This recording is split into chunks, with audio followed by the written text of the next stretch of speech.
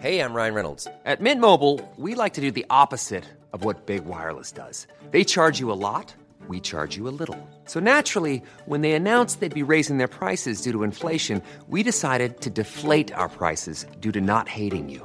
That's right. We're cutting the price of Mint Unlimited from $30 a month to just $15 a month. Give it a try at mintmobile.com/switch. $45 up front for 3 months plus taxes and fees. Promo rate for new customers for limited time. Unlimited more than 40 gigabytes per month. Slows full terms at mintmobile.com. From the home of time. It is now quite a day for local sport from your local team. Woo! This is Charlton Live.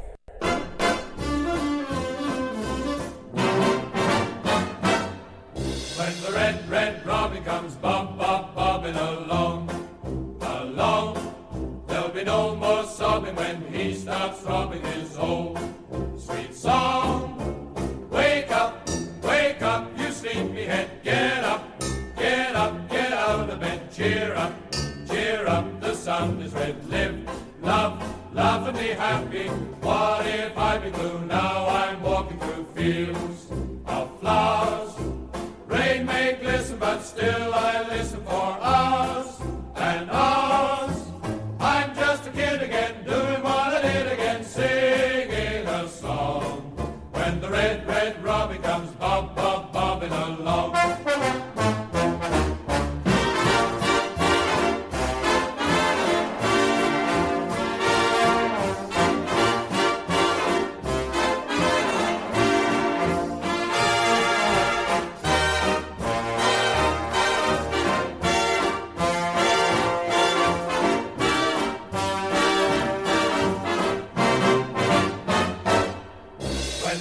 Red robin comes bobbing along. There'll be no more sobbing when he starts throbbing his old sweet song. I'm just a kid again, doing what I did again, singing a song. When the red robin comes bobbing along. When the red robin comes bobbing.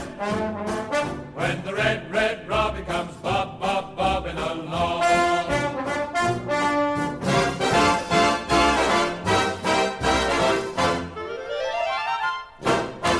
Protecting a 1-goal lead for 28 minutes of normal time and 5 minutes of added time. Bah, it was never in doubt. I was wearing my lucky glasses.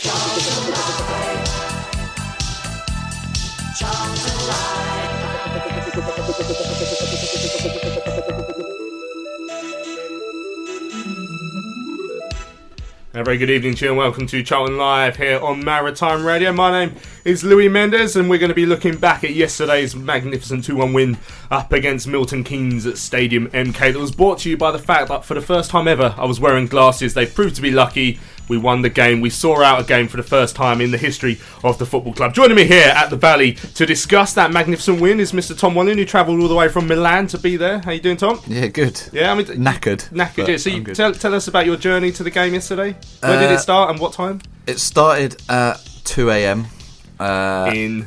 In Bardonecchia in Italy. Yep. Had a 127-mile drive, then a 740-mile flight, then a 35-mile train into London, 8 miles out to my house on tube, 10 miles back in to Euston, 46 miles up to Bletchley, and then a 1.5 mile walk to the ground. That what it is. I would have thought there's about 500 miles between Bletchley and the stadium, judging by how long it takes to walk there. Yeah, I was in my house for about 10 minutes yesterday, dropping my bag off, having a shower and leaving. Yeah, excellent. And joining the pair of us, father-to-be, Mark Newbury. How you doing, Mark? I'm good, feeling slightly smug after I got it right on Thursday, a prediction for scores. Did you predict? Yeah, with McGuinness first goal. I said 2-1 with McGuinness. Why do we Marshall never use the correct one for Cashy back? That's the annoying thing. Well, blame Nathan. I can't remember what we went for yesterday, actually.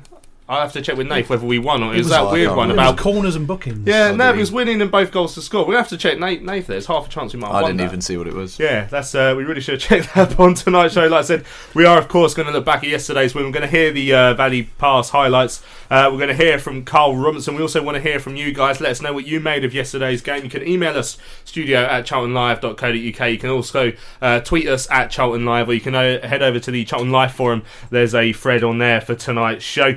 Later on, we're also going to hear from Kim Dixon, the captain of the Charlton women's team. They've progressed to the quarter-finals of the Women's FA Cup, and they're the only team outside the top two divisions of women's football to make it this far. So, superb achievement for them. The draw is going to be tomorrow to find out who they play in the next round. Our player in focus this evening is Joe Aribo. He was played in a more advanced number 10 role yesterday, when we have seen him recently tended to be in the defensive midfield position. We have seen him at 10 before, and that's where he was played yesterday. So I want to see what you guys made of his performance in that position as well. So plenty to get your teeth stuck into tonight, and there will also be a quiz later on in the evening for the two gentlemen in the studio. You'll be able to play along at home if you want to as well. So just before we hear the highlights from yesterday's game, Tom, you were there, you were commentating on Valley Pass. We're about to hear your dulcet tones on the highlights, but just on the performance and the game itself, what did you think? The performance wasn't brilliant, but it's the result that counts, and we got it. I think they started the better for the first 10 minutes. We then got our goal, and then we were the better team up until about 60, scored our second goal, and then they got one back immediately from kickoff. And from then on, we looked nervy, and we looked like a team that are used to conceding late on in games. Carl then switched it up, and we'll go on to talk about the change in formation, I'm sure, later in the show. And then at the end of the game, for the last 5 minutes, when I expected to be the most nervous, we actually did really well to manage the game and see it out. So yeah, not the best performance in the world, but given the last 3 games that we've had, just pleased to get the result, really. Yeah, so if you agree with Tom there, let us know what you made of yesterday's performance. Like I say, studio@charltonlive.co.uk. To email, you can tweet us at Charlton Live, or you can head over to the Charlton Live forum. Have your say on yesterday's performance. Who stood out for you? Is there anyone who you were disappointed with? Anything like that, let us know. Also, what did you make of Carl's tactical change to go to 3 centre-backs? He called it a 5 at the back. I called it 3 at the back with wing-backs. But, I mean, he is a professional, so he probably knows better than I do. Anyway, let's have a listen to the highlights of yesterday's game. Greg Stubley and our very own Tom Walling were up there at Stadium MK. Really should have capitalised on that pressure on Britain. Instead, they still have it. MK does, but they give it away as McGrandles loses out to Kashi. Will go for goal here. Ahmed Kashi shoots it in! What a Kashi!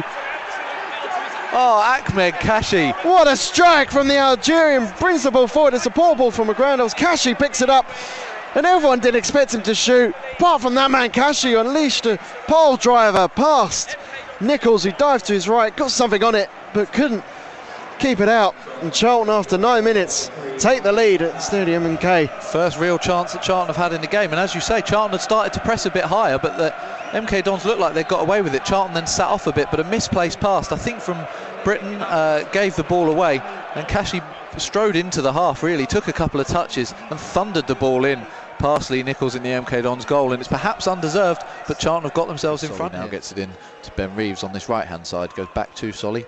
Solly plays a long ball forward, and Aribo's got round the back of Dean Lewington. He's got options here. He's got plenty of space and 2 players in the middle. Kai was screaming for it, but instead he goes short to Ben Reeves in the penalty area. Tries to curl it towards the back post, but it's bounced off Elliot Ward's head. Left-footed in towards the edge of the 6-yard box. It was just over McGuinness's head, but it's bounced out only as far as Ben Reeves, who gives it back to Forster-Caskey, who got himself back onside. Back to Ben Reeves on the corner of the penalty area. Now swings it in again left-footed. And this time the header comes in from Patrick Bauer. And as you say, it was a clear header, and it's gone over the bar, but a brilliant chance again for Charlton to double their lead. There was 2 chances in there. First of all, the corner from Forster-Caskey was inch perfect for McGuinness, who did well to beat his man, but couldn't get anything on the ball. It was a poor clearance away. Ended up getting worked back to Forster-Caskey on the right hand side. Passed it short to Reeves. It was a glorious cross in. Patrick Bauer had the run on his centre half. I think it was Ward next to him, and got good contact on it. The head's way wide. Ben Reeves back to Solly, and then Reeves again, and this time Reeves through the legs of Timon, and then Forster-Caskey picks it up. Forster-Caskey into Josh McGuinness, and now Ben Reeves with a bit of space to run into. He's got Jay Da Silva on the far side if he needs him, but instead goes for a long distance shot, and Nichols looked beaten, but it has gone wide of the post. But probably Ben Reeves' best opportunity so far. He said he was desperate for a goal, and he wasn't far away. Yeah, we can't tell how far away it was from the angle we're sitting, but the goalkeeper looks so uninsured, and Charlton were complaining, feeling they should have had a corner. Reeves, I didn't know why he went for goal, to be honest, because he had Da Silva over to his left, as we've been saying. He's clearly desperate for a goal, and he caught it so well. He was just wide in the end. The pitch as the referee brings this first half to an end. Charlton now come forward as Josh McGuinness, with his back to goal, tries to flick it forward first time to Ben Reeves, who's managed to get away from Dean Lewington and then knocks it to his right, and Joe Aribo, who's been forced fairly wide, but gets the shot away, and it bounces off the upright. It comes straight back to Joe Aribo, and Charlton still attacking. Now Solly drifts the ball in, and it's headed away by MK Dons, but a brilliant chance for Charlton early on in the second half. Throw in line with the edge of the Milton Keynes penalty area. It's going to be taken by Jay Da Silva, and now Forster Caskey looking to whip the ball in, and he does, and it's a really dangerous ball all the way across, and it's in there. Come on, and it's super Josh McGuinness, who has put Charlton 2 goals in front. They've been looking for that second goal. They haven't really had many chances apart from the Aribo strike early in the second half, but Charlton have doubled their lead through Josh McGuinness, who's got another goal after that long goal drought. What a ball in. Was it Forster Caskey? It was just a perfect ball in. Goal scorer's dream to get on the end of it. McGuinness did superbly well to outmuscle his player at the far post and just nod it home. Superb work for McGuinness, who's on form at the moment, going all that time without a goal. Now he's scoring for fun. Great ball in though from Forster Caskey, and Charlton have that 2-goal advantage that we've been searching for 5 months. The corner now from the kick-off, and it's an open header, and got back in it immediately. I can't believe it. Muirhead with a corner. It was flicked on by George Williams, and there was Kieran Agard on the edge of the 6-yard box to nod past Amos. And no sooner are we discussing the fact that Charlton have taken a 2-0 lead, MK Dons have immediately got themselves back to within 1 just a minute later. Oh, I don't believe it. Honestly, it's just the defending again. You can't ever have a comfort win with Charlton, can you? You really cannot. It's the ball in. It's poorly defended from Charlton. The first header, head down to Agard. He's in Agard's space, just has to head home from yards out. Charlton really switched off there, really poor from their perspective, especially just after going 2-0 ahead. That will infuriate Carl Robinson. And suddenly the momentum has totally shifted now with MK Dons coming forward again, and this time it's played through on the left-hand side. Tymon's got in round the back, and it's back to Ugpo, but a fantastic challenge from Patrick Bauer, who then stabs it away. But MK Dons are all over Charlton at the moment, and if they don't learn how to deal with this, they're going to find themselves level. To the left to Nesbitt. Nesbitt closed down by Solly. There's the overlap, and he uses him. The overlap, ball inside, and a shot from Muirhead straight at the goalkeeper. The Timon on the overlap, no one closing him down, was able to get the ball in the box.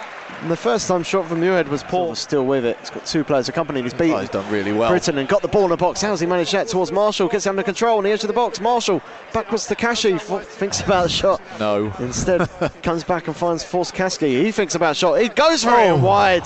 Not far away, but Charlton playing some nice stuff there. It's a lot better. They've wasted about 2 minutes inside to Marshall. To Forster Caskey is good possession from Charlton, and finds Kashi, who can bring the ball forward. Kashi thinking about another shot, he go for it left foot, wild that one. Now the throw is going to be taken by Williams. He's going to go long, and MK Dons are wasting time themselves.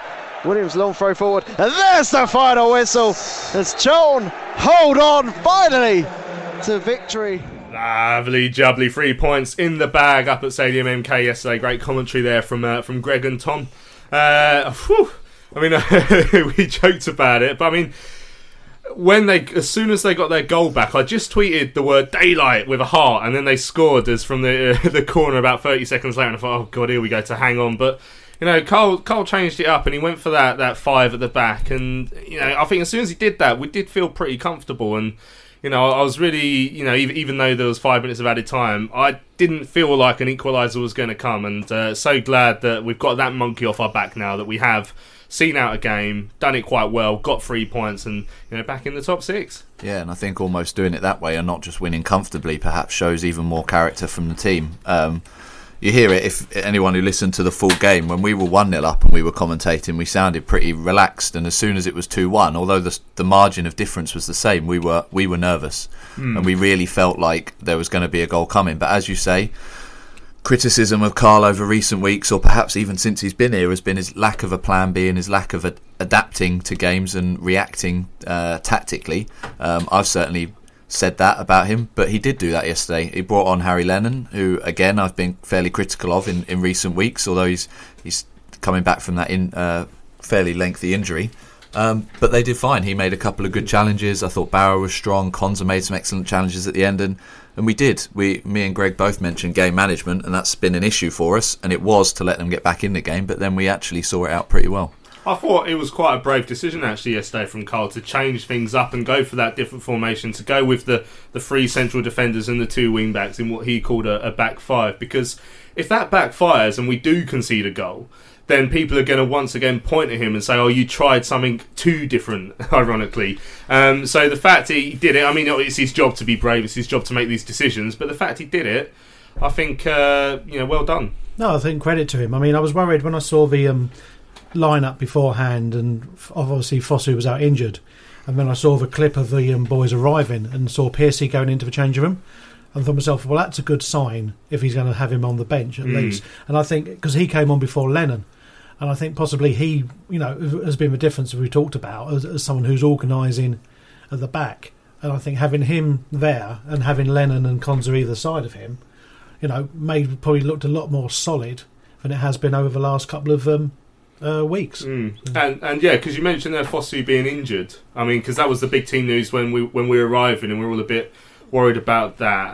But I don't, for all these attributes, I don't think we particularly missed him yesterday. And battling away, he probably would have played quite well, of course. But I mean, we had Aribo in the number 10 role, and it's quite interesting to see. So. One of the few games this season where we've had Forster-Caskey, Kashi and Aribo all playing at the same time, and you were talking after the game about that little triangle, about how much that sort of brought to us yesterday. Yeah, and we spoke about it when we first went live before kickoff as well, and the fact that because they play with Tymon and Britton as wing backs, we weren't, and because we didn't have Fosu, we weren't able really to rely on width. I thought Kai, I know you guys spoke about him after, I think on Thursday's show, after Bradford, about how he had one of his better games. I thought he didn't really get too involved yesterday, but yeah, those 3 in particular, Kashi and Forster-Caskey, were outstanding, and Aribo in front of them was brilliant, and they linked up really well, and we had to rely on passes through the middle. That was the way we were going to beat them. I think MK Dons kind of beat themselves with some very sloppy mistakes, but as soon as we started to press them high up the pitch and force them into those mistakes, we got results from it, and that's exactly what those 3 players in particular did. Reeves and Kai did do their fair share as well. Marshall more when he came on, but it was certainly through the middle that we had to be strong, and I thought we were. And to be honest, I think Aribo suits that number 10 better. He can pick up the ball on the half turn and drive forwards, as opposed to being that little bit deeper, and you can still run from the number 10 role and break forward, and that's what he did. But I think it allows him a little more creative freedom up there with 2 players in behind him. And obviously, I think in an ideal world for me, it would be Billy Clark playing number 10. But given that he's out, and with Reeves not quite up to speed still, I think I'd have Aribo there all day long.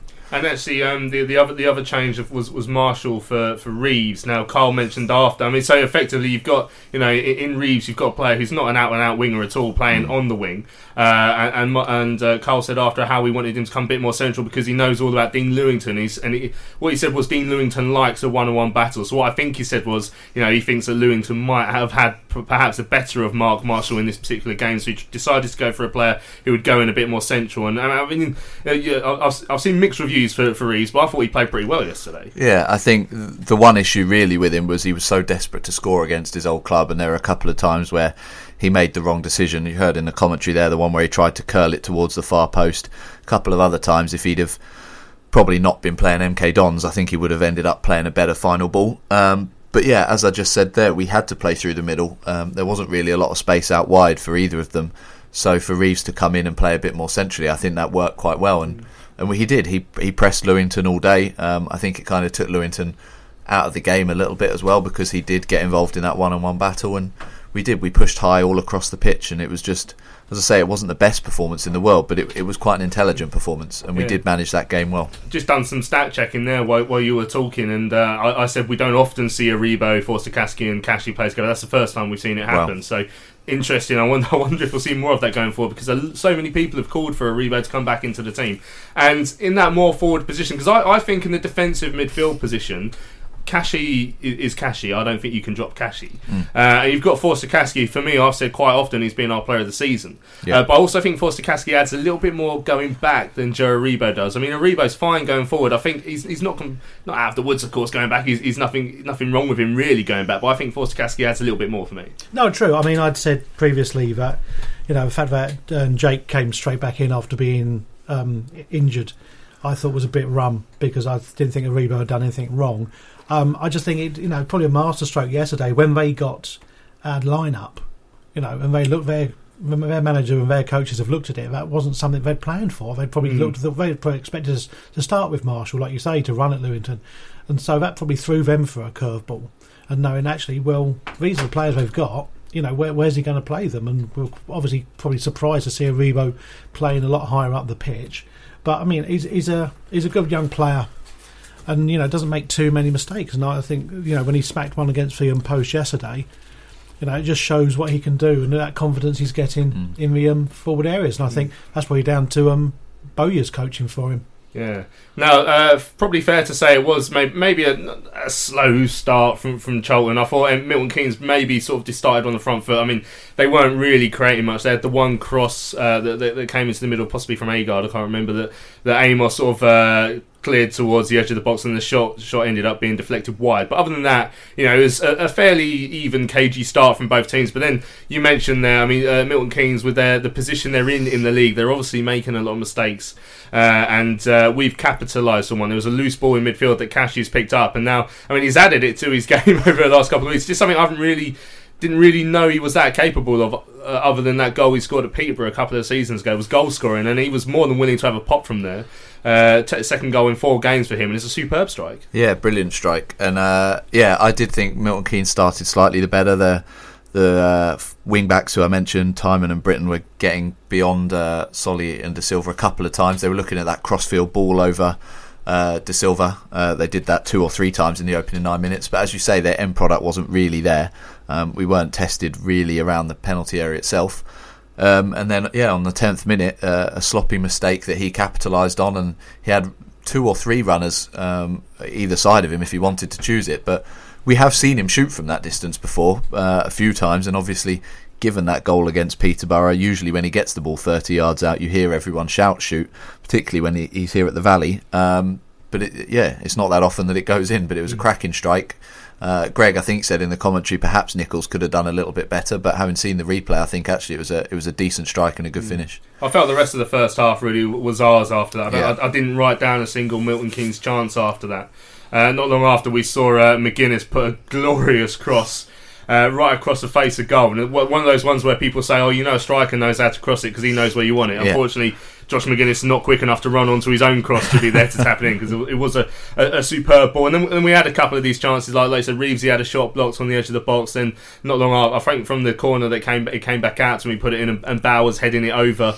And then just before half time, Reevesy again whistled one just wide from 25-30 yards. So was there just a little bit of at half time thinking, could be two, and it's not. How's it going to go? Yeah, and we'd said that pretty much in the build-up of the game and all during that first half, that we need.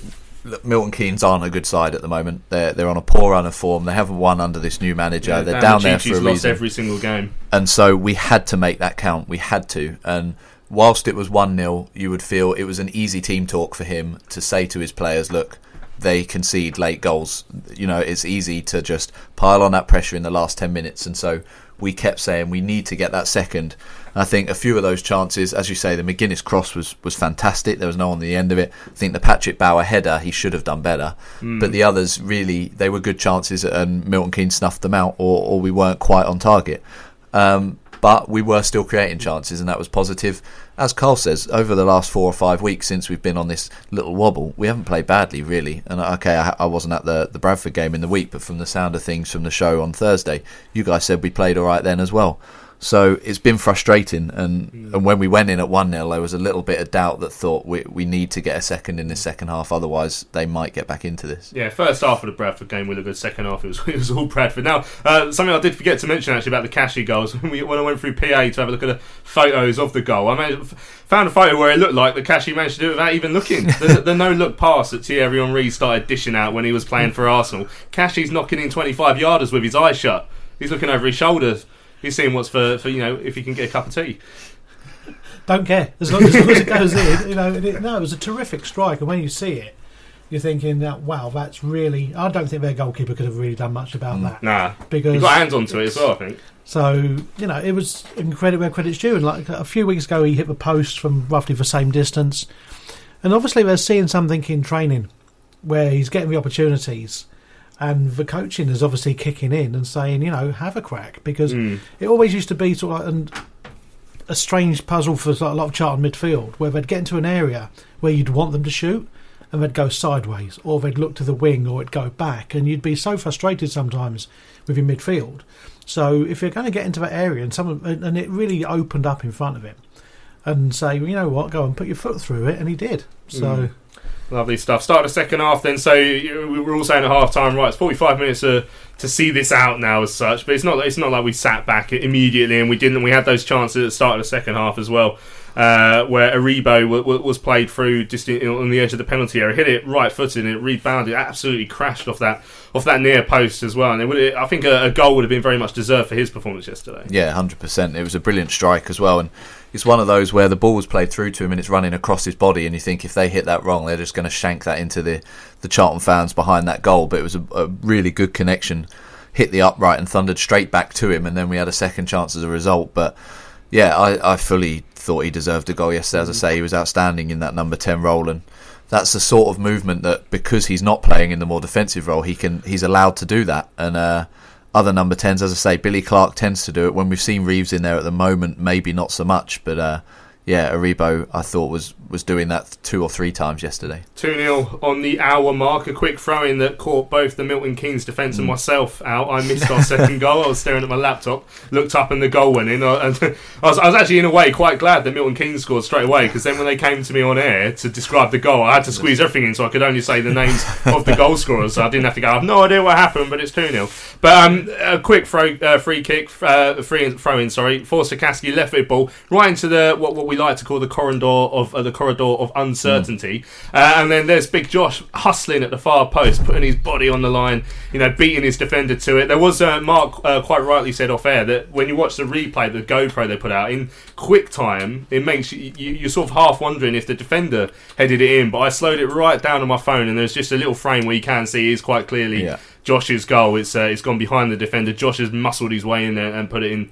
And just for him, and you can read his interview in the South London Press tomorrow, he's obviously delighted to be back scoring goals. But as a show that's kept its faith in Josh McGuinness, I think we're delighted for him as well. Absolutely, yeah. And it started the whole move with a Jake Forster-Caskey free kick, which was actually pretty terrible.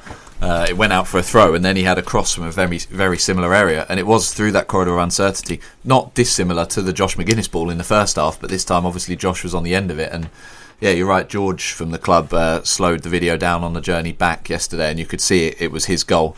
I think that's 8 for the season now, which, considering he's had that long drought, we said he's never going to be a 20-goal a season man, but if he keeps this run up and he gets anywhere near 15 for the season, considering the goals we've got across the team, I think that's good business. And as you say, we obviously heard from him after the game, and he just seems like such a decent bloke as well, and I was so pleased for him, because he has, and working hard isn't everything, particularly when you're a forward. You're going to be judged on your goals, but he does put a shift in, and he made some defensive clearances again yesterday, but he's now backing that up with goals again as well. And yeah, I was so pleased for him, and as you said, it was going to give us a bit of daylight, we thought.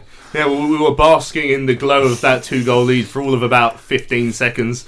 Milton Keynes went straight from the kickoff, went and won a corner. It curled in, flicked on at the near post, and Agard, actually, if you watch it back, did really well actually to adjust his body and to head it at goal. But I mean, as soon as that goes in, we're enjoying this 2-goal cushion for the first time in what feels like forever, and it's taken away straight away. And I guess everyone's then really nervous again. Well, most teams normally have sort of like one player who can be a danger, and I think Agard, we were linked with him once before. He's got a good goal record decent against record, us, and knows where the goal is. And to be honest, there's not a lot we could have done. It came over at such a pace, and it whips off, to him at such a pace and past Amos. But he didn't even start to see it.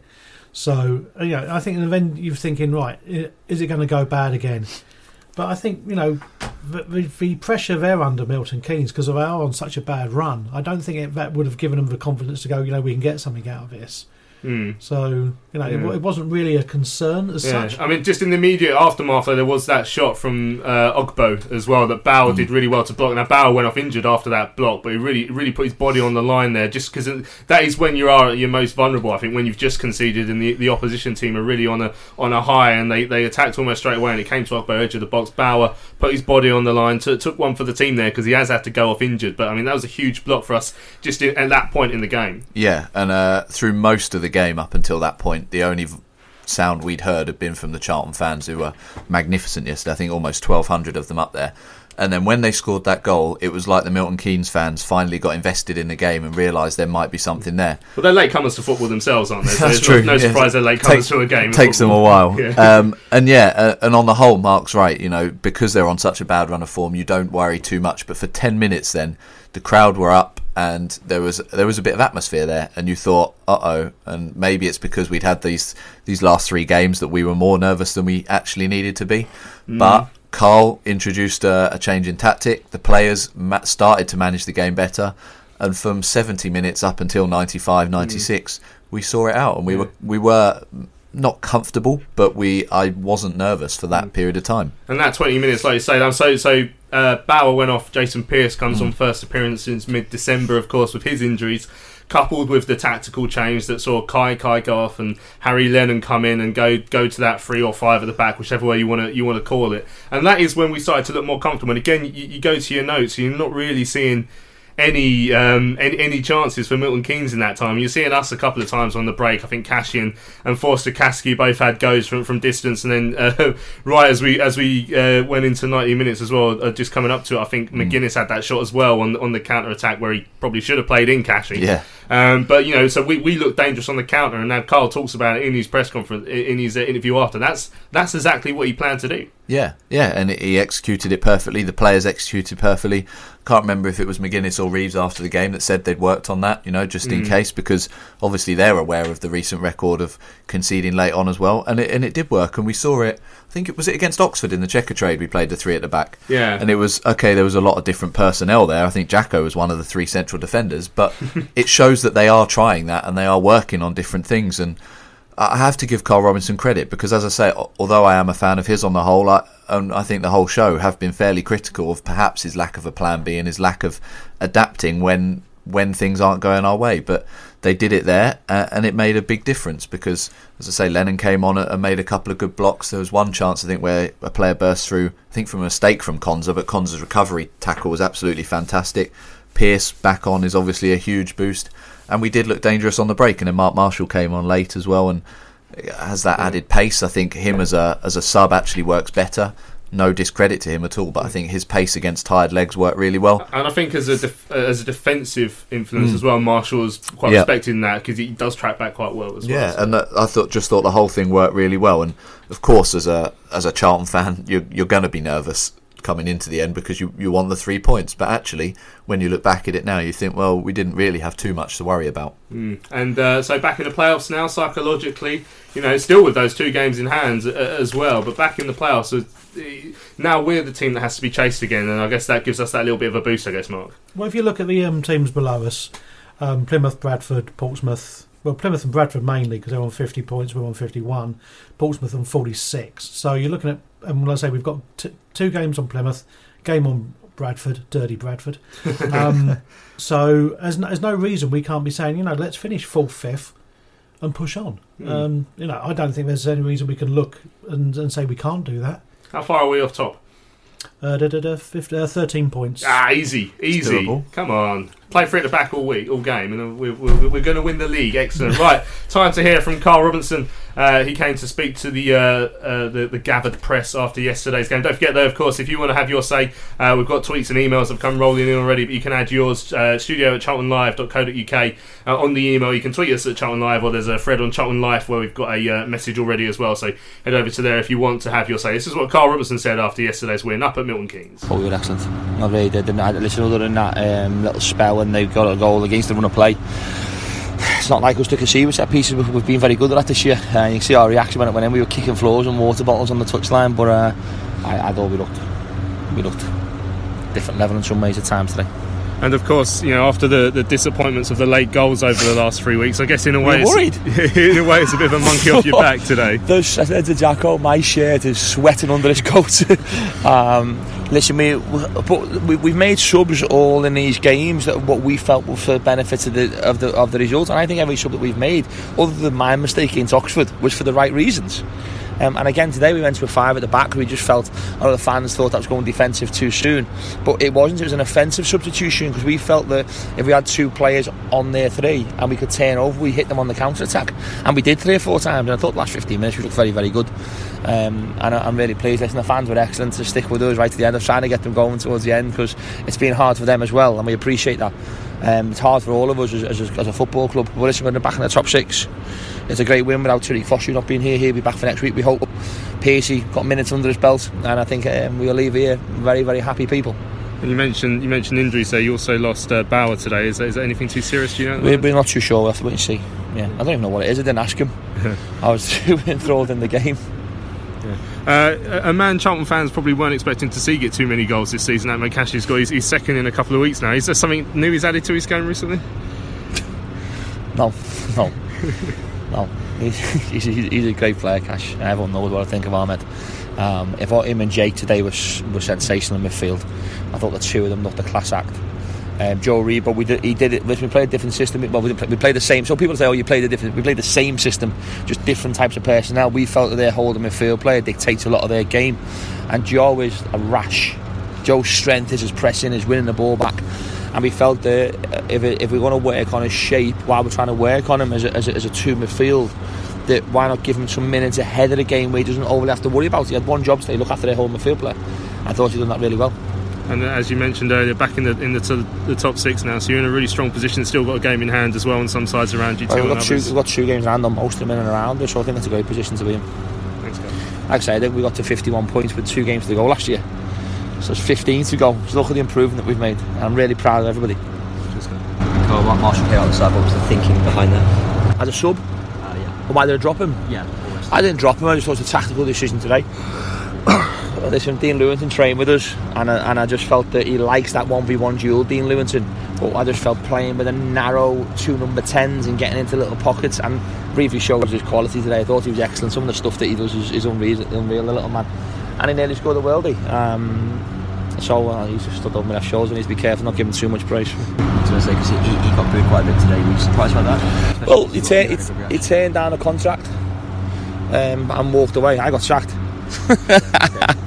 That wasn't my choice. But listen, I'm looking back now. They finished a few points ahead of us last year, and they had a go in the summer. And we've changed everything we've do. We've not spent any money. We've reassessed what we're trying to do and look at the difference in where we are now.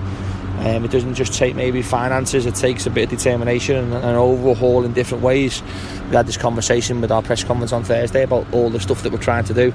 But today I thought what did play into our hands a little bit, and I thought they played well. But they played away to Oldham away on Tuesday night, and that's got to have something in your legs today. You're not getting back till 2-3 in the morning. We've got to do it in Blackpool in a few weeks, so it does have a massive influence on the result towards the back end of the game. And I didn't think we looked under any pressure at all in the last 10 minutes. Yeah, just switching to that back 5 does it show that your team can play in other formations other than? We went 4-4-2 the other week in the last few minutes. We went 4-3-3. We've tried everything. Maybe we'll come with a 4 just to see out, but you can't do it every week against a flat back 4. That was against the 3-1 striker, so we just worked very hard. I want to thank Brett and the analyst team. They put an awful lot of work into trying to get us and really prepared as we possibly can. And now that result, that draw on Tuesday is a great draw, so we were gutted when we walked off. This result now makes it a good draw. I was going to say, obviously all your focus will be on Charlton, obviously, but MK Dons in the relegation zone. Yeah. Can you see them staying up? I hope so. I really do. I didn't work for 7 years. It's hard for just to want them to get relegated. It's not the type of person that I am. The time that I leave Charlton, I look back on this football club and want the success for it just the same way. And all the fans have come out. I hope they appreciate that whenever I leave here, I'll be looking for their results every week, because I want them to be successful, and I want these not to be as successful as the team that I'm at, but I don't want them to fall away like they are. Listen, this football club is very controversial in its birth, as you all know, especially in South London where we're from. But what it's certainly done, and I know with my daughter in here, what this has done for the community of Milton Keynes as a football hub in some ways, and what it's done within the local schools and so many diverse sort of components to society nowadays. It's worked very hard on that to try and banish that sort of way people look at it. So I wish them luck from now on. But listen, you've got to play some of the teams that we're up against, so hopefully they do start winning, and that can help us towards the back end of the season. Yeah, and Naby Sarr was completely fit. Yeah, he just didn't travel. He'll hopefully maybe play a game on Friday. Piercy will play some minutes on Monday. Nicky Jones will play some minutes on Monday, hopefully. And Jackal will have a little cameo possibly on Monday. So we've got a game where not Ipswich. No, it's not Ipswich. And then we'll take stock. So just to clarify, Naby was a selection, not injury. No, he wasn't right to train. He's trained all week. But I still think he needs minutes. Like I said, we played Piercy. I think Piercy come on and looked the man when he came on, and I'm very proud of him as well. He's worked very hard to get that. And tell you what I will say, Steffi Mavidi was here in the crowd today. A lone player. No, he sat just behind us. I seen his little smug face with 10 minutes to go. And that just shows you a lone player that comes away from home to support his team. Shows you, and he just give you a bit of good news. Your gaffer's going really well. So I had a little bit of not only the result. If we can get Steffi Mavidi back in 5 weeks, that's better than 8 that we first thought. Yeah. And hopefully Tariq Foster will be fit by next week as well. He had a bit of fatigue issue. So fans need. I want to mention something as well. Is that when I sub Tariq with 10 minutes to go and he's the best player, and fans go, that's rubbish, he shouldn't be doing that. We have to protect him. He's running, the kid's never played this much football in his life, so we sub him to protect him, and all of a sudden it's like, you shouldn't do that because he's the best player.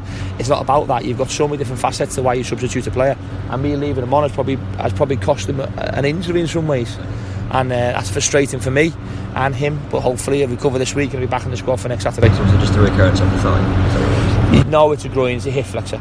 It's another one, another weird one.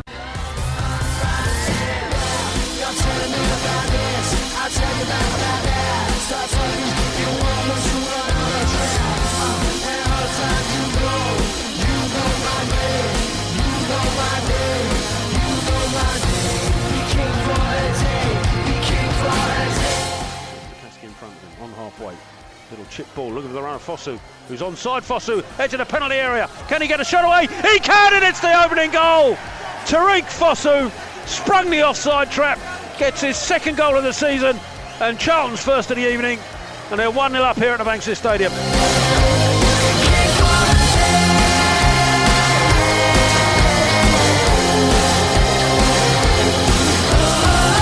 After enough footballers were stupid enough to take it.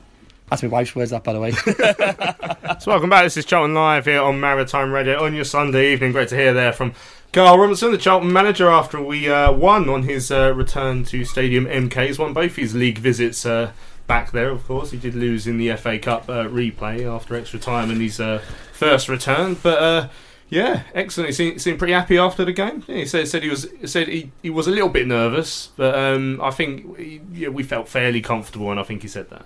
Yeah, as I said earlier, I think every Charlton fan would have been nervous going into that last 5 minutes, because it's the nature of being a football fan. You worry that your club's going to concede and let you down at the end of games, particularly being a Charlton fan over the last recent weeks where we have done exactly that. But yeah, as I say, when you look back at the game and reflect on it, actually we were fairly comfortable, and we should be, really, because, as I say, Milton Keynes have been on a poor run and won under this manager, and we have to expect to win games like that. I talked a lot in the early parts of the season about an arrogance that we need to have if we want to finish in those top 6 places, and we still need that now, despite the fact that we've not been as brilliant perhaps over the last 2 or 3 months. But yeah, it was fairly comfortable, and we now look ahead to Shrewsbury, which is probably going to be a lot tougher in terms of a game. But again, let's have nothing to fear, and we've got ourselves back in winning ways, which is great. And Carl also mentioned there about Tariq Fosu, saying he should hopefully be back next week. But just an interesting point that he made there about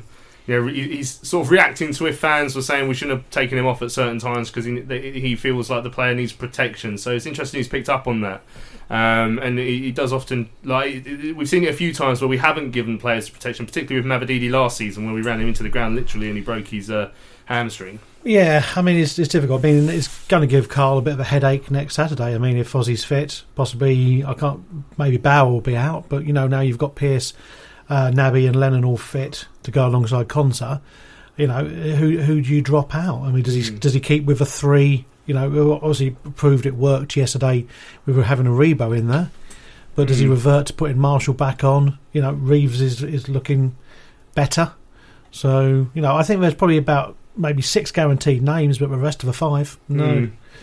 Well, so let's have a look at the correspondence anyway. The first one comes in on the Charlton Life forum. It's from Red Chase, who said, it didn't look like 5 at the back for me, chaps. De Silva was much further forward than Lennon and Solly on the opposite side, so Carl may have wanted to play a 5-3-2, but it definitely looked like a 4-4-2 to me. However, full credit to the management team for changing it for better and for getting the 3 points. Thought Reeves was no more than average yesterday, and Kai was very disappointing. I mean, I did notice at times that, so when the ball was on, for example, our left-hand side, then the right-hand side player might have still been a bit further forward with the left-hand side, De Silva coming back to make it. So at that point, it would almost look like a back 4 with Solly further forward, and then vice versa when it went on to the other side. So at times it did look like there was 4 there, but I think that's just the way this back 5 with wing-backs work. If the ball's in your left-back position, then your left wing-back is going to drop and almost be in line with the rest of them. Exactly, yeah. And you could see when he first came on, it was clear that there were 3 central defenders, and that was the tactic. I mean, obviously they're going to move around and they're going to adapt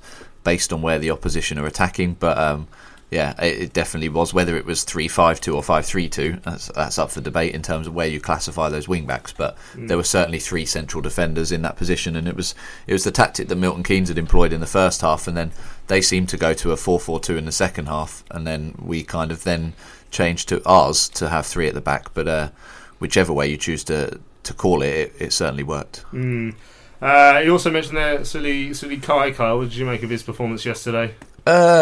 I don't think he was brilliant. As I say, I think we were going to have a hard time getting down the wings anyway, but he could have perhaps done more like Reeves did and get come further in. There were a couple of times he got down to the byline, beat his man and got crosses in, and he's not had a huge amount of football in recent weeks, so I'm prepared to give him the benefit of the doubt. But he doesn't at the moment seem to have the same impact on games that Tariq Fosu has. Of course, 1, he's a loanee, and 2, he hasn't played a lot of football. It wasn't one of his better games. As I say, I know that you guys talked about him. I can't remember if it was after Doncaster or Bradford, but you said he had a better game then. So, I'd like to see more of him before I really pass judgment. But yesterday he wasn't one of our better players, I wouldn't have said. Well, we've had some tweets in earlier on this afternoon from Ev James. Good evening, chaps. Not pretty by any means. The points bagged, and we move on. Why do we not shore up the defence when 2 up? We got away with it. Luck is what it is. We deserve some, and so we gallop on to the finish line. Well, I guess there really wasn't that much time to shore it up in between our second goal and their one that they pulled back. Ev carried on. We can't afford any more slip ups now.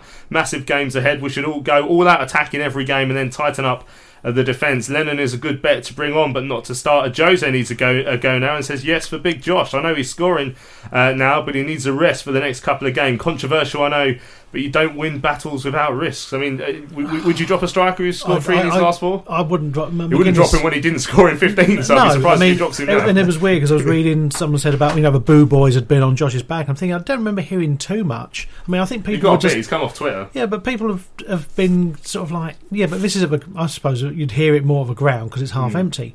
But I think people have just been more frustrated. But I think when you look at the work he's done, and I think you look at the work, as I said to you, if a stat guy could tell you how often he's headed the ball in his own penalty area, it's probably higher than any other player we've got on the pitch. And because of his height, and he reads a defence well, I think I wouldn't drop McGuinness, especially now he's got 3 and 4. 3 and 4, yeah. So. I think you want him to see his confidence up and thinking, now he's the top scorer at the moment, which will possibly push on Fozzie when he comes back because he wants it. Yeah. Andrew tweeted in saying, just as Zaire arrives to threaten McGuinness's place, a sudden upturn in form. Is it a coincidence? I think not. I mean, I thought that with Fosu. So remember when Fosu got his hat-trick against Fleetwood?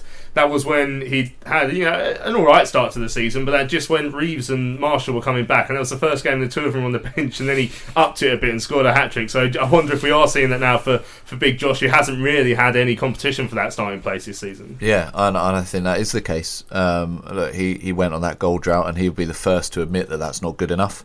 But the manager's had faith in him. He's brought players in as well to compete for that position, and Josh has stepped up and delivered, and I think he deserves a huge amount of credit for that.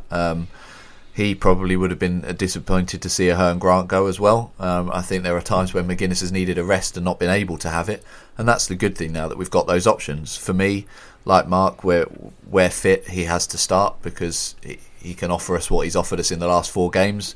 But if he is now going on another run like he has done, then Carl's got some options to bring on with a Jose and Zyro and players like that. So, yeah, I don't think it's a bad thing to have a bit of healthy competition because, as you say, when they don't, there's a tendency to perhaps become complacent.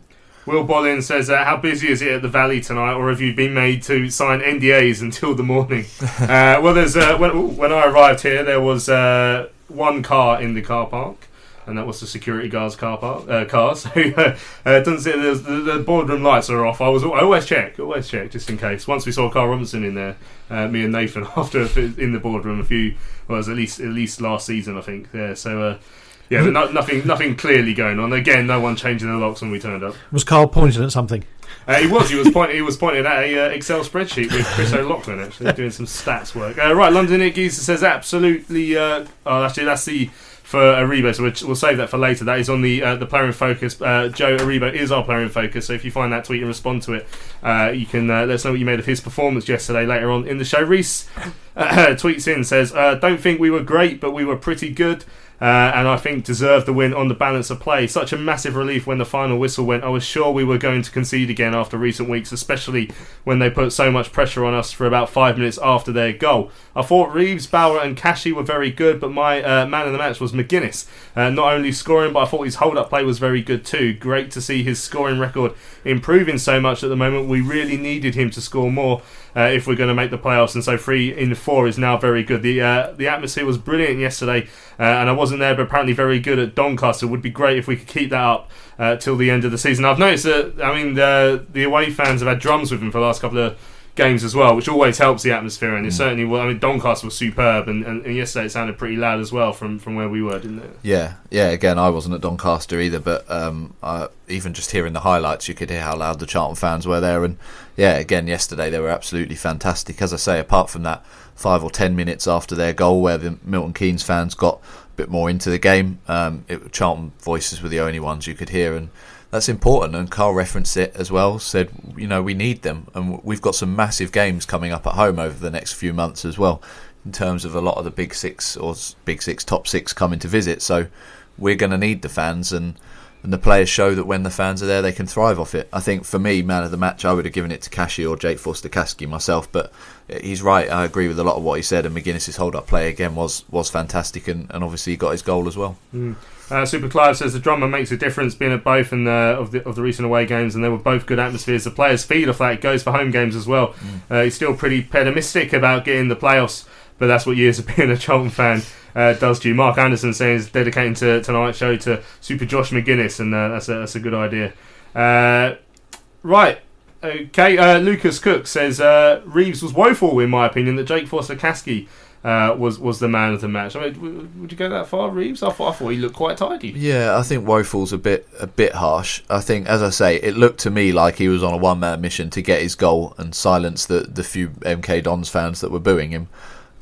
So because of that, he made a couple of poor decisions in the final third, but he didn't have a huge amount of the ball. But as I said at the time, it was that middle triangle that did have a lot of the play, and I thought what he did do, he did fairly well.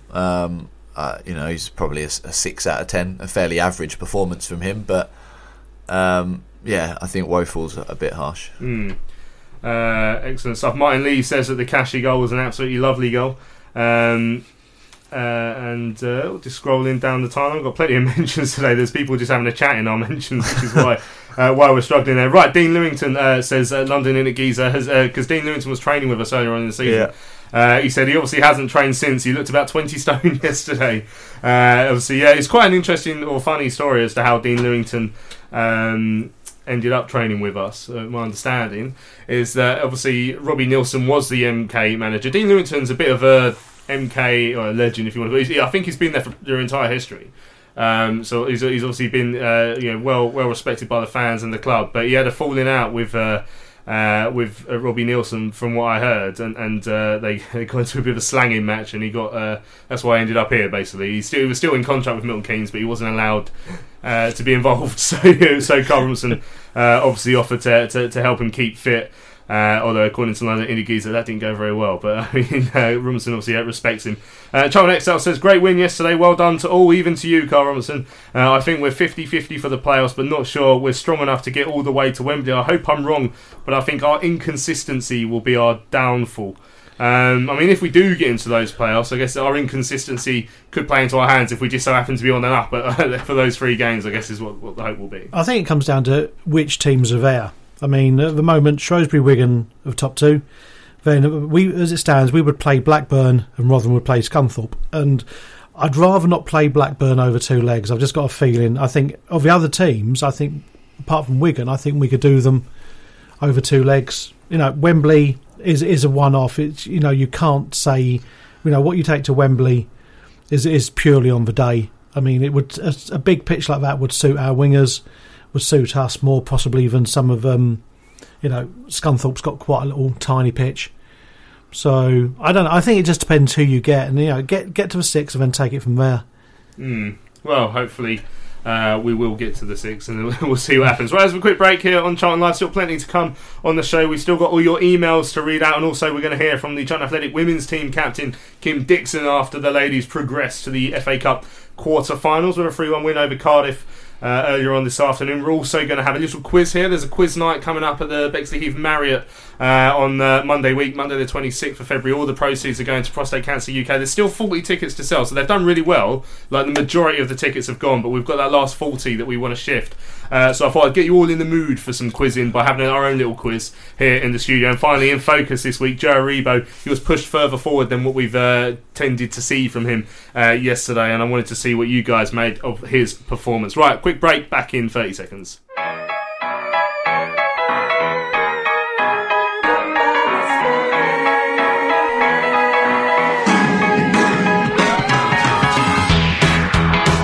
Cassie sees, but McCoffey's line, he's gone for it, Oh, what a goal! Oh, what a goal by Ahmed Katsi! Oh, that's almost at the halfway line. Unbelievable strike. That is outrageous. Right-footed. Well, he saw McCoffey's line. What a goal!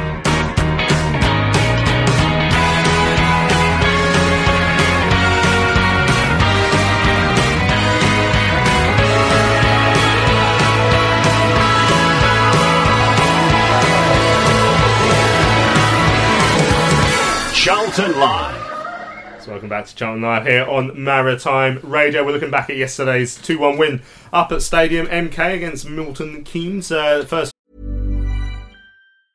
It's that time of the year. Your vacation is coming up. You can already hear the beach waves, feel the warm breeze, relax, and think about work. You really, really want it all to work out while you're away. Monday.com gives you and the team that peace of mind. When all work is on one platform and everyone's in sync, things just flow. Wherever you are, tap the banner to go to Monday.com. Millions of people have lost weight with personalized plans from Noom. Like Evan, who can't stand salads and still lost 50 pounds. Salads generally for most people are the easy button, right? For me, that wasn't an option. I never really was a salad guy. That's just not who I am. But Noom worked for me. Get your personalized plan today at Noom.com. Real Noom user compensated to provide their story. In 4 weeks, the typical Noom user can expect to lose 1 to 2 pounds per week. Individual results may vary. Email comes in as always from Chris Davins. Good evening. Chris says, it was my first trip to Stadium MK and it's the most soulless ground I've ever been to. Why they built a stadium that size, I haven't got a clue, and you can't argue with that whatsoever. I mean, you walk into that stadium, it is honestly, it's one of the most amazing stadiums you'll ever see. It was for the World Cup, wasn't it? I think that we then didn't get. Yeah, well, yeah, exactly that. And I think they had the Rugby World Cup there, which is all Milton Keynes is good for. But I mean, it's a beautiful stadium. Like, it'd be fit to host like NFL or anything like that. It's just completely wasted on that lot, completely wasted, and just echo around. Like, Charlton fans did quite well to get any noise there, because there's so much space for the noise to fight off into, and they did quite well to get some atmosphere going. But yeah, it is a great stadium, completely wasted on them. He said the first half was dull, like a testimonial. Apart from Cash's rocket, it was dead. Second half, Milton Keynes actually put in some effort and made it difficult for us, but over the 90 minutes we deserved it. Thought everyone did okay for us, barring Kai. He was worse than useless. I thought he was meant to be some kind of wonder kid, not on today's showing. Anyway, job done, 3 points, 1 back in the playoff spots. Good day out despite the train disruption on the journey home. Luckily, the only pub in Miles is near Bletchley Station, so I spent an hour or two post-match in there until the situation was sorted. I ended up doing quite similar, actually. I don't know if we would have been in the same pub. I was in this. There's a new Wetherspoons in Bletchley that I was in, but yeah, in the end I had to get a lift to Milton Keynes to get a train home. I think I got home later from that than I've done from like the Doncaster game, the nearest game. We have pretty much, other than the London derbies. But he also mentioned that the Kai then he felt the game was quite dead in the first half. Did you feel the same? I don't know about dead. As I say, it wasn't a great performance. The atmosphere never helps as well. When it is a dead atmosphere, it does have a feeling of a testimonial or something. Yeah, I'd agree with that. But as I say, it wasn't. On the whole, it just wasn't a great performance from us. But we got the job done. For Milton Keynes, they're just a poor side, so they weren't really able to offer much anyway. So it wasn't a thriller, but that goal certainly lit up that half. But I wasn't really, by the end of the game anyway, too concerned by the performance, if I'm honest. Yeah. Seb Lewis has just tweeted in saying, actually, the spinach, ricotta and mushroom pie at Milton Keynes is one of the richest football pies in the country. One of the nicest football pies in the country. Much recommended. And Mark, your Charlton Live's very own chef. Is that a good mixture, spinach, ricotta and mushroom? Yeah, I'd go with that. Yeah? I think that sounds very nice. You brought us in some beef, meat and potato pastries there, but you've poshed it up, so we're very, very happy with those indeed. Right, the next email comes in from Dan Farmer. Says, hi lads, just a quick one. So glad I see a win, first one on the road for 2 years. Team performance was great, bit scared when Milton Keynes scored so quickly after we did. Thought here we go again, but we held out and got the points, and that's all we can ask of Robbo and the team. The fans were excellent. I don't really remember too much of yesterday, as had been on the beer since 10 a.m. But glad we picked up an important 3 points, and Super Josh scoring again. Let's hope he continues. Looked like he was saving himself for the important last 3 months of the season. Big game on Saturday. Let's get another win and start to push on from now on. I mean, talking about Big Josh there, I mean, he has come back into form now. I just thinking, when Northern Ireland got knocked out of the World Cup, I wonder if that was a real dent to his confidence, and maybe that knocked him back for the last few weeks as well. Just a theory. I'm pretty sure when we listen back to the show, we might have mentioned it as well, and said that might be an issue. But he's the advantage of not having another striker is that he's been given time to play himself back into form. Obviously, from our point of view, if we'd have been able to take him out the firing line, throw someone else in, who knows whether we would have perhaps picked up more points in that time. But that didn't happen. He had a few games, or more than a few games, where he struggled in terms of goals. But as we all said at the time, and I'm sure we reiterate now, he put the work in. He was good defensively. He was doing all the right things. He was just didn't have the confidence to put those chances away. But Carl Robinson's had faith in him. The players have stuck by him, and he's now responded with 3 goals in 4 games. And that goal yesterday epitomised that, the strength to get in front of his defender and the willing to get on the end of that ball and stick it home. And he's getting what he deserves. I like the fact that Dan was on the beer since 10, because sometimes that's the only way to be able to watch Charlton play. Often. If I maybe even go for half 8, 9. Sometimes I've done that. I used to do that back in the day. Right, Thomas Cross says, evening gents, finally we got over the line with a well-deserved win. I thought Uribe was great on Saturday, really like him in that forward role. He gives us another dimension other than the speed of Marshall, which is great as it keeps the opposition guessing as to what attacking style we will adopt. I wasn't in the camp of bemoaning Robinson for the last few results, bar Oxford. Doncaster got lucky, and as for Tuesday, a point against a good team in Bradford isn't disastrous considering we won at Valley Parade. Just praying Bauer is okay now with Piercy on the pitch. Also, it shall give us the leadership and experience we need to get over the line into the playoffs. So we're still waiting to hear exactly what the Bauer injury was. As you heard in the interview, Carl didn't really have much to say on that. And with Piercy, I think he's going to be playing some more minutes during the week for the 23s. So hopefully that will mean he's fit enough to start next week, but we'll find out. He says, as for Saturday's big game, I fancy our chances against a strong and resilient Shrewsbury team. We've hit a snag recently, and they have a game on Tuesday night, so physically we could have a slight edge. 1-0 to the Addicts, I think, but I'm dreading the last 10 minutes already. All the best. That's from Thomas fingers crossed. I mean, yeah, we can, I guess, start looking ahead to Saturday's game. Shrewsbury, whatever it is, coming to the Valley. They're top of the league. Well, I don't know if they will still be. I don't know who's playing midweek actually, but they're certainly top of the league at the moment. I mean, that could be a real marker, and don't forget it's football for a fiver as well, so it could be a big crowd as well. Yeah, it's difficult to say though. I mean, you're saying about Pearce going straight in alongside Bauer. I don't see how you can drop Konsa. Well, that's might be assuming that Bauer might be injured. If Bauer's injured, fine, Pearce can come in alongside him.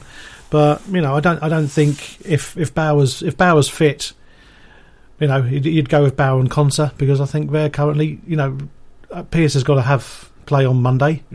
Against you don't know what kind of side Ipswich are going to put out, because they play today, so they probably won't have too many bigger players. So if he can get 60 minutes and he keeps injury free for the rest of the week, start with him and Konsa on Saturday. Yeah, got a tweet in from Nathan actually, says our starting formation meant we were extremely narrow, and therefore Milton Keynes had a player free on the wing. I mean, did you pick that up too much, Tom, of Milton Keynes having a free player?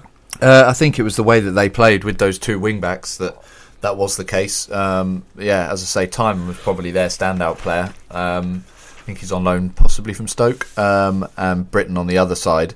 So the result of that was that those two players got forward, and because we've got the two holding midfielders in a naturally narrow position, you're relying on Reeves and Kai to track back, who don't do that perhaps as much as the likes of Marshall or Ricky when he was here. So that's where a lot of their attacking happened. But as I say, I thought we adapted to that well. Brought on the players, Marshall offensively and then defensively as well.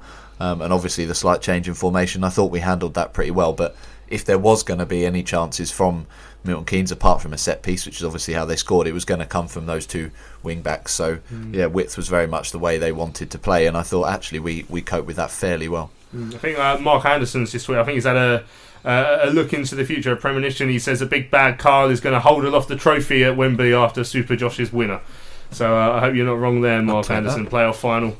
That'll be lovely. Right, the final email at the moment comes in from Alan Hyde. Says, I thought the attitude of the team in the last 15 minutes was excellent. They ran their socks off, hazing and harrying, tackling like their lives depended on it. There was no way they were going to let another goal in late. The fans were great too, singing out, clapping, and anything else we could do to get the boys going at the end of the match. When the final whistle went, you'd have thought we just won the Champions League. I mean, like I say, even though we probably were reasonably comfortable in those closing stages, when that final whistle went, I certainly let out a big cheer, because it's just a relief. And like I say, just to get that monkey off our back now, and we've seen that game, we've got 3 points, we're back in the top 6. It did feel like quite a big result. We'd had a big result at Milton Keynes a few years ago when we got into the playoffs under Parkey. I remember a 1-0 win at Milton Keynes when Nicky Forster scored a penalty, and that felt like a really big, slender, it was a slender win, but it was a big win at the time. And that had the feeling of that yesterday, just with the little run we've been on, the little bit of late goals we've been conceding recently. That did feel like a big result yesterday. It gets back on track. Yeah, and psychologically, just the fact that we're back in the playoffs now, it is only one position different, but with the run Bradford have been on and the chance with them not playing, for us to be able to get back up there, it's a big statement, because as you said earlier in the show, we're now the team to be caught, and the future or the destiny is now in our own hands. If we do everything that we're supposed to do, we're going to finish in the playoffs at worst. So that's the way we have to look at it. As I say, we were fairly comfortable, but it was absolutely still a relief when that whistle went, because the way results have gone recently, they've not been good enough. But we saw it out and we got the win, and as you say, it was relief when the ref finally blew his whistle. Lewis Wheeler's weighed in on the debate around the defence for next week. Says, regarding Konsa, if Bauer and Pearce are the centre backs, I'd move Konsa to right back. Jada Silva's effect on the game going forward and backwards is light years ahead of Solly now. Solly doesn't seem to have that power in his legs anymore, and understandably so. I mean, would you see that as an option, Mark, to take Solly out and put Konsa right back? I'd be happy with that. With nothing against Chris Solly, but I think possibly he's another one who hasn't really had much of a rest this season, and we know sometimes with his injuries, he was the kind of player you'd always worry if he could do Saturday, Tuesday, in a row. But he's been lucky, or he's been better this season in managing his fitness possibly. So, but I wouldn't be adverse just to saying, put Konsa on the side. Right, let's have a little break here again on Charlton Live. When we come back, we're going to hear from Kim Dixon, the women's team captain after their FA Cup win today. We've still got our little in-house quiz we're going to have. And like I said, we've also got our player in focus, which is Joe Aribo now. So we need a few more tweets and messages in about Joe Aribo. I'll retweet the tweet about Aribo, and you can respond to that. Let us know what you made of his performance yesterday in that more advanced role. Well, we'll be back in 30 seconds.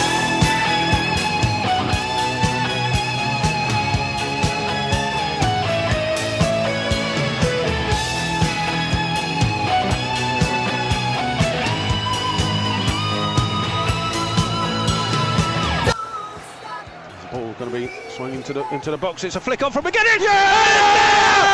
Oh, Charlton have grabbed the equaliser. I think it could have been Bauer on the line, but McGuinness's initial header.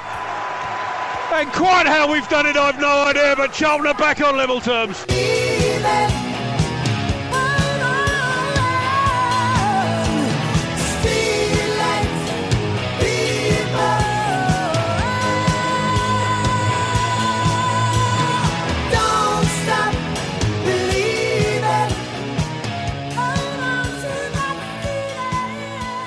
Right, welcome back. This is Charlton Live on your Sunday evening here on Maritime Radio. Now, FA Cup runs, they don't happen too often in these parts, certainly not by the men's team, but the women's team have a much better record in the competition. They were away to Cardiff City today, 3-1 winners into the quarter-finals of the FA Cup, the only team outside of the top two divisions of the women's game to make it this far. I caught up with the Charlton Athletic women's team captain, Kim Dixon, on the phone this afternoon to talk about the run in the competition. Joined by women's team captain Kim Dixon on the phone here as the women's team have progressed to the quarter-finals of the FA Cup with a 3-1 win at Cardiff City. Good evening, Kim. How are you doing? I'm good, thanks.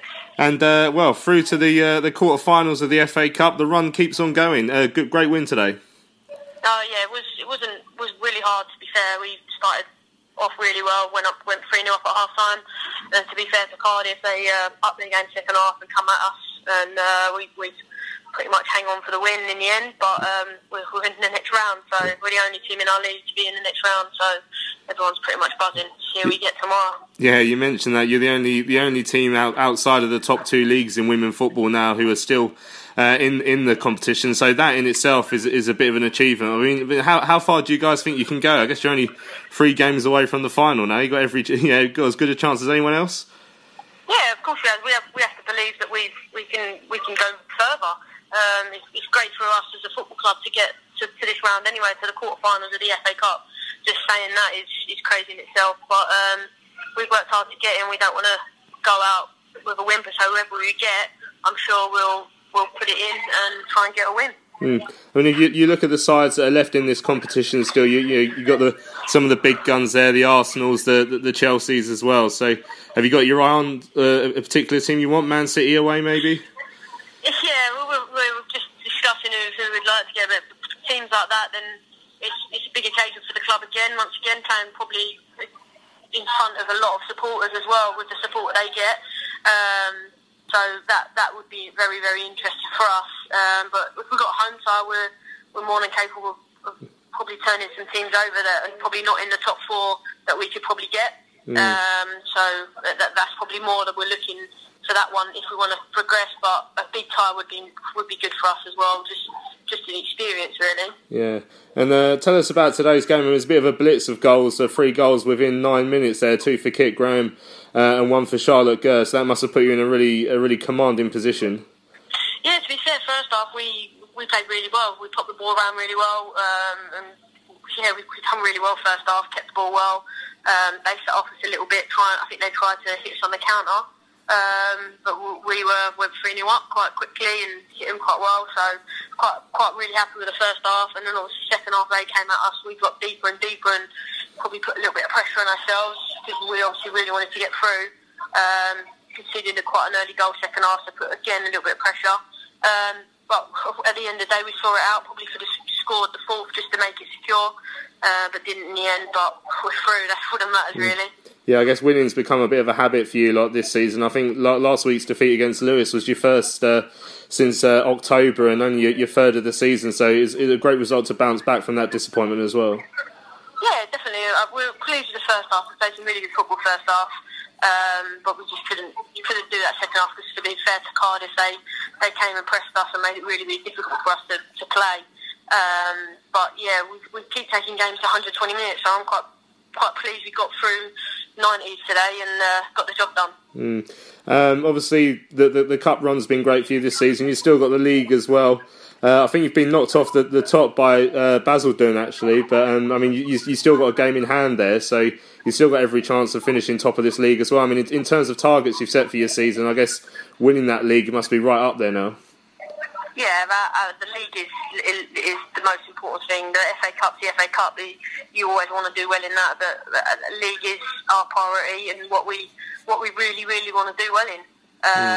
But as you said, we are second at the moment, but we're now gaming now and we go top again. We've probably been top all season other than this week. So that's where we want to be and that's where we want to stay. So we've got to work hard it's a shame we haven't played the league game in a long time to keep it because of this cup run and the cup runs we have in. But we keep going, we keep plugging away every single game. Yeah, and your next two games both are semi-finals as well, the Isthmian Cup and the Capital Cup, away to Burgess Hill and then at home to Leyton Orient. So you've got a real chance of still fighting on cup finals, still fighting on quite a few fronts there. Yeah, they come thick and fast now, really. Coming to this sort of stage of the season, so we see how we get on. Obviously, we've got a game Wednesday away to Burgess Hill, and then obviously Sunday we've got Leyton Orient at home at Thamesmead Town. Yeah, well, excellent. Well, Kim, good luck in all those cup games. I know you're a Charlton supporter as well, so you know that cup runs aren't really something that comes around too often in SC7. Really, yeah. To be fair, we've done quite well in the FA Cup last few years. A couple of years ago, we got to the quarterfinals as well and got knocked out to Everton on penalties, and now we're the Super League team. So we've got a habit of getting to this sort of stage, and hopefully we can go that one further this year. We showed until the last second a good desire, and they got rewarded for it. So the whole team showed that they really want. Really, really want.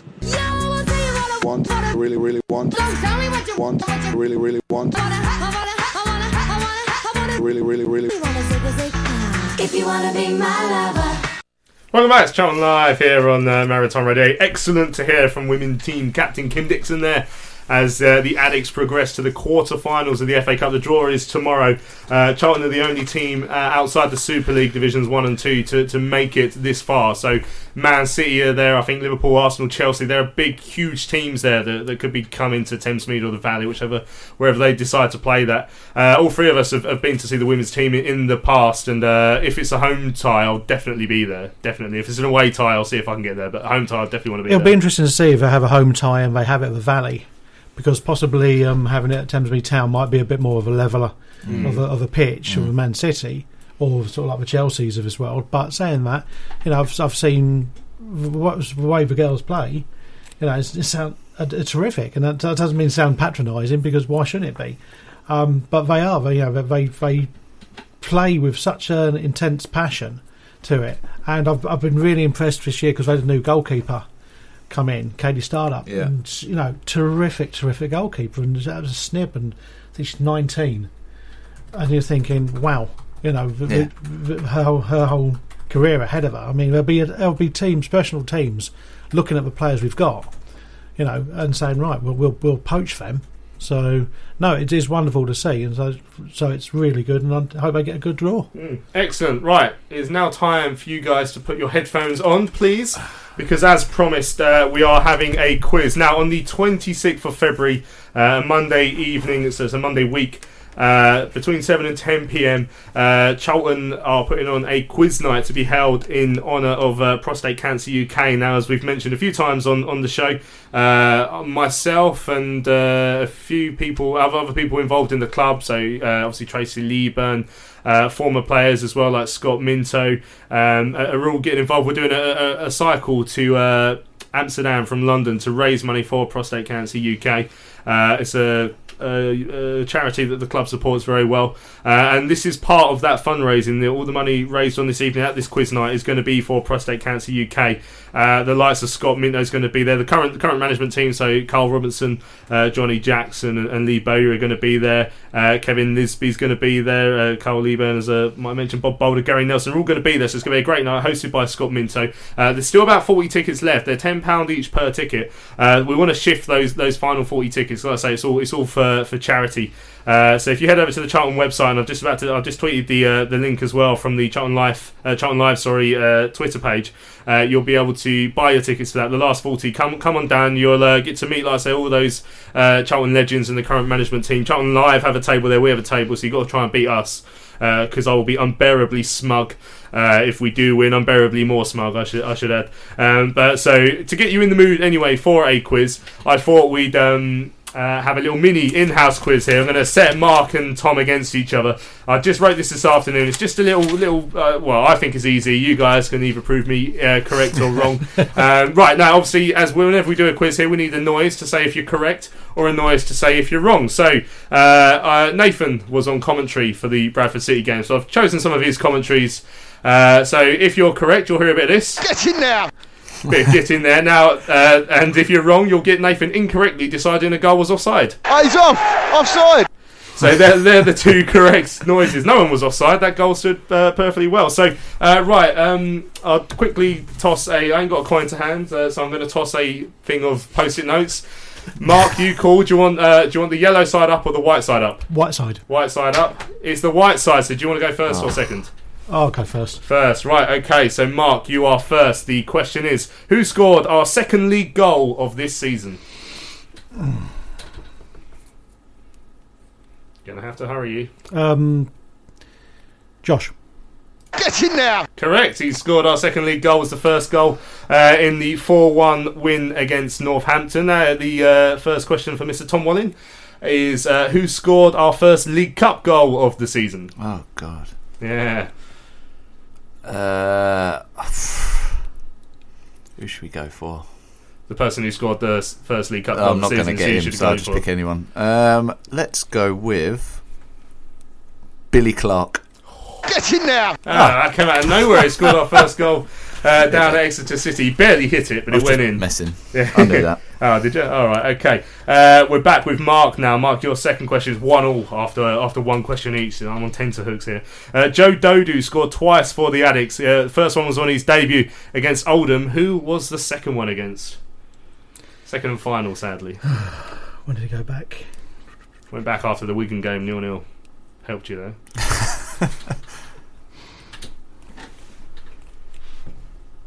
Gonna have to press you again. Fleetwood. Oh, he's offside. No, it's incorrect. He scored against Fulham under-21s in the Checker Trade Trophy. I'm afraid, Mark, you've got that one wrong. Tom, in what game did Billy Clark suffer his season-ending injury? Blackburn away. Get in there! 2-1 to Tom. He takes the lead on the second question. There we go, Mark. Ball's in your court. You've got some catching up to do. You've got to come from behind. You've got to hope that Tom's defending is as good as Charlton's has been over the last couple of weeks. Right, the first Addicts player to be sent off this season. Novak. Get in there! Correct, that was probably quite easy, that one. Yeah, first day. 7 minutes into the new season, he got sent off against Bristol Rovers, who still went on to win by a goal to 0. What was Charlton's first away win of the season, Tom Wallin, in the league? Rotherham? Get in there! Excellent. I think Tom's obviously been doing his studying for this. Right, so after 3 questions each, is 3-2 to Tom. So you got some catching up to. There's only 5 questions, by the way, Mark. Should have mentioned that earlier before you got one wrong. Right, Mark, Ricky Holmes was spotted at Sheffield United in the hotel at the ground the night before Charlton played a game. What game was it? So what game was Ricky Holmes spotted at Sheffield United the night before? Got 10 minutes left of the show here. I want to hurry up there. You need this, Mark. This is big. Was it Blackpool? Oh, he's offside. Incorrect. It was Bury away. So, Tom, you've got a chance to finish him off here. You could go into an unassailable 4-2 lead with your fourth question. Who scored Charlton's first goal of 2018? It was... Clearly you know it. Who did we play? Oh, Tom, you're bottling it. Yeah, I am bottling it, yeah. Bottle Drop FC. You got 5 seconds. Aribo. Get in there! Absolute guess as well. He scored the header against Gillingham. So Tom is in an unassailable 4-2 lead. We might as well do the last couple of questions. Mark, you're playing for pride now. What little you have left. Who scored Charlton's last goal of 2017?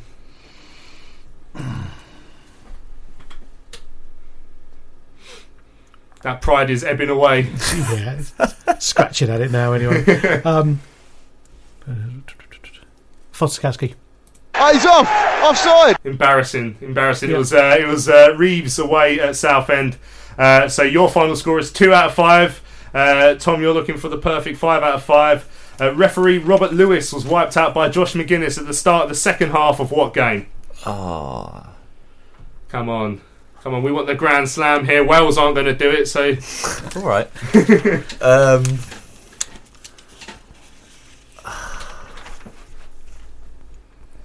Who's in our league? No cheating, no cheating. MK Dons. Oh, he's off! Offside! He's bottled it at the last. It was against Doncaster Rovers at home. So there we go. We've got you in the mood, I believe, for next Friday's quiz night at the Bexley-Heath Marriott. It's £10 per ticket. Like I say, every single penny goes to charity. The hotel have given up their room for free. Everyone who's working at the club who's been making questions, presumably harder questions than the one I've been making there, have given up their time for free as well. Now the questions are going to be, there's going to be some rounds on Charlton, I think a couple of rounds on Charlton, and some rounds on general knowledge. Charlton Live have a team.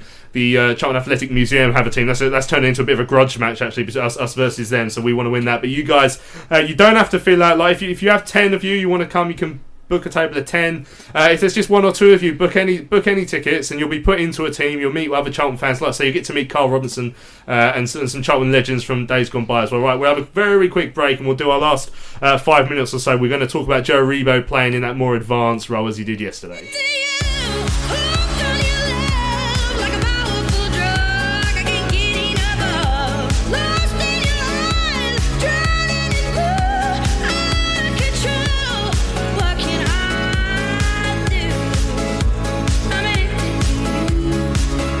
Silva steps in, wins it back for Charlton, comes away on a run and then feeds Fosu over halfway. Fosu on the left hand side, they're heading towards the penalty area, looking to take on Pond, gets in the box, is he going to fall over? No, he's got his address! There's number 3!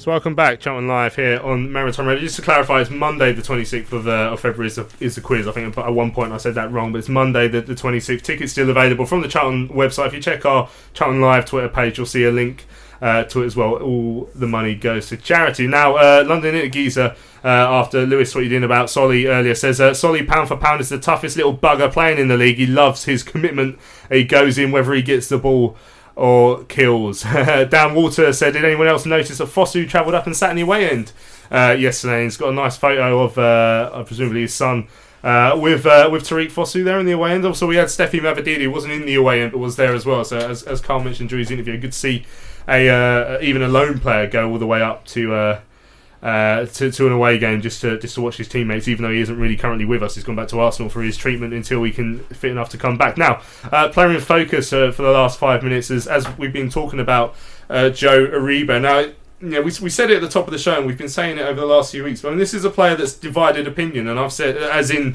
whether people thinking whether he should have been dropped or not as in his divided opinion in terms of his performances, which tended to be pretty good.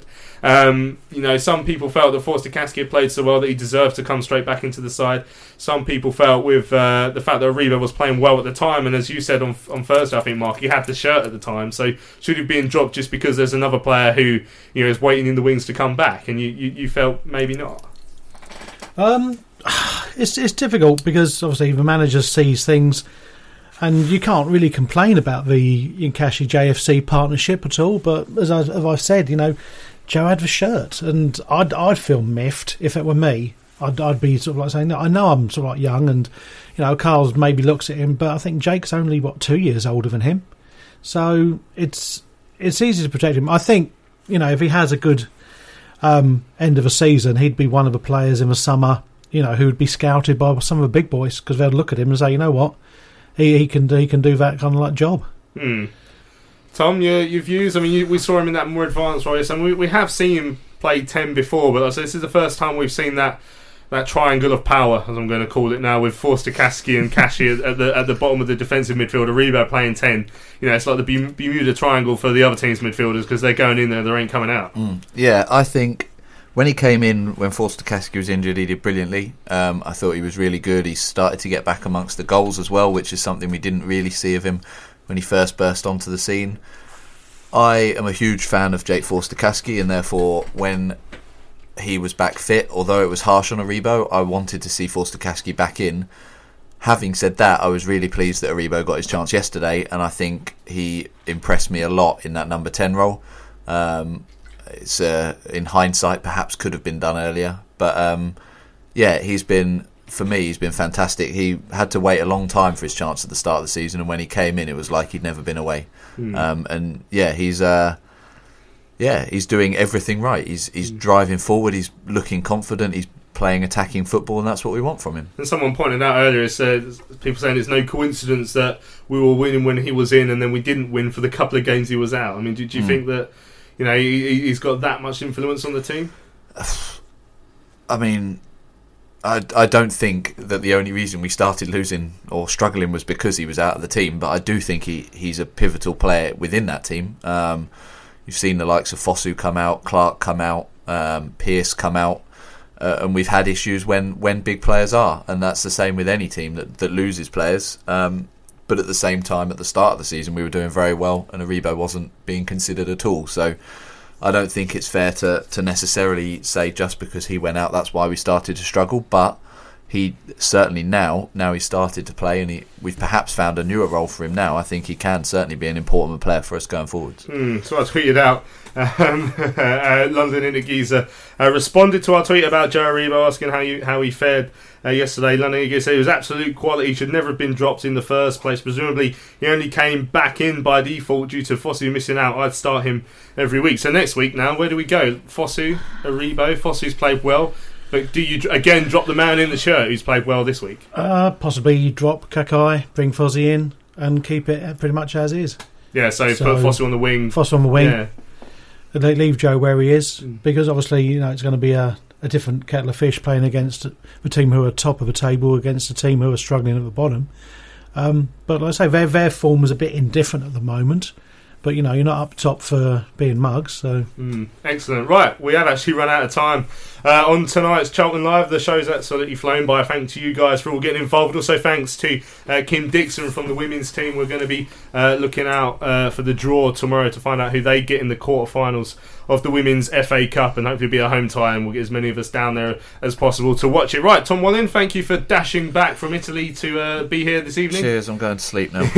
Mark Newbury, thank you for your meat and potato pie there. I'm going home to learn more stuff. Yeah, important. And I've been Louis Mendez. Thank you to all of you who've listened live this evening or via the podcast, which you can download from iTunes or from Acast. I hope you've enjoyed the show. Thanks for getting involved. We'll be back on Thursday to look ahead to next Saturday's Football for a Fiver game at home to Shrewsbury Town. We'll see you later.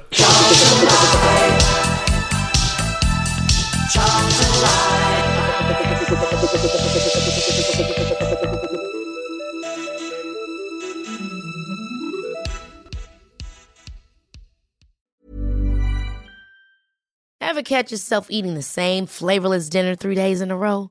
Dreaming of something better?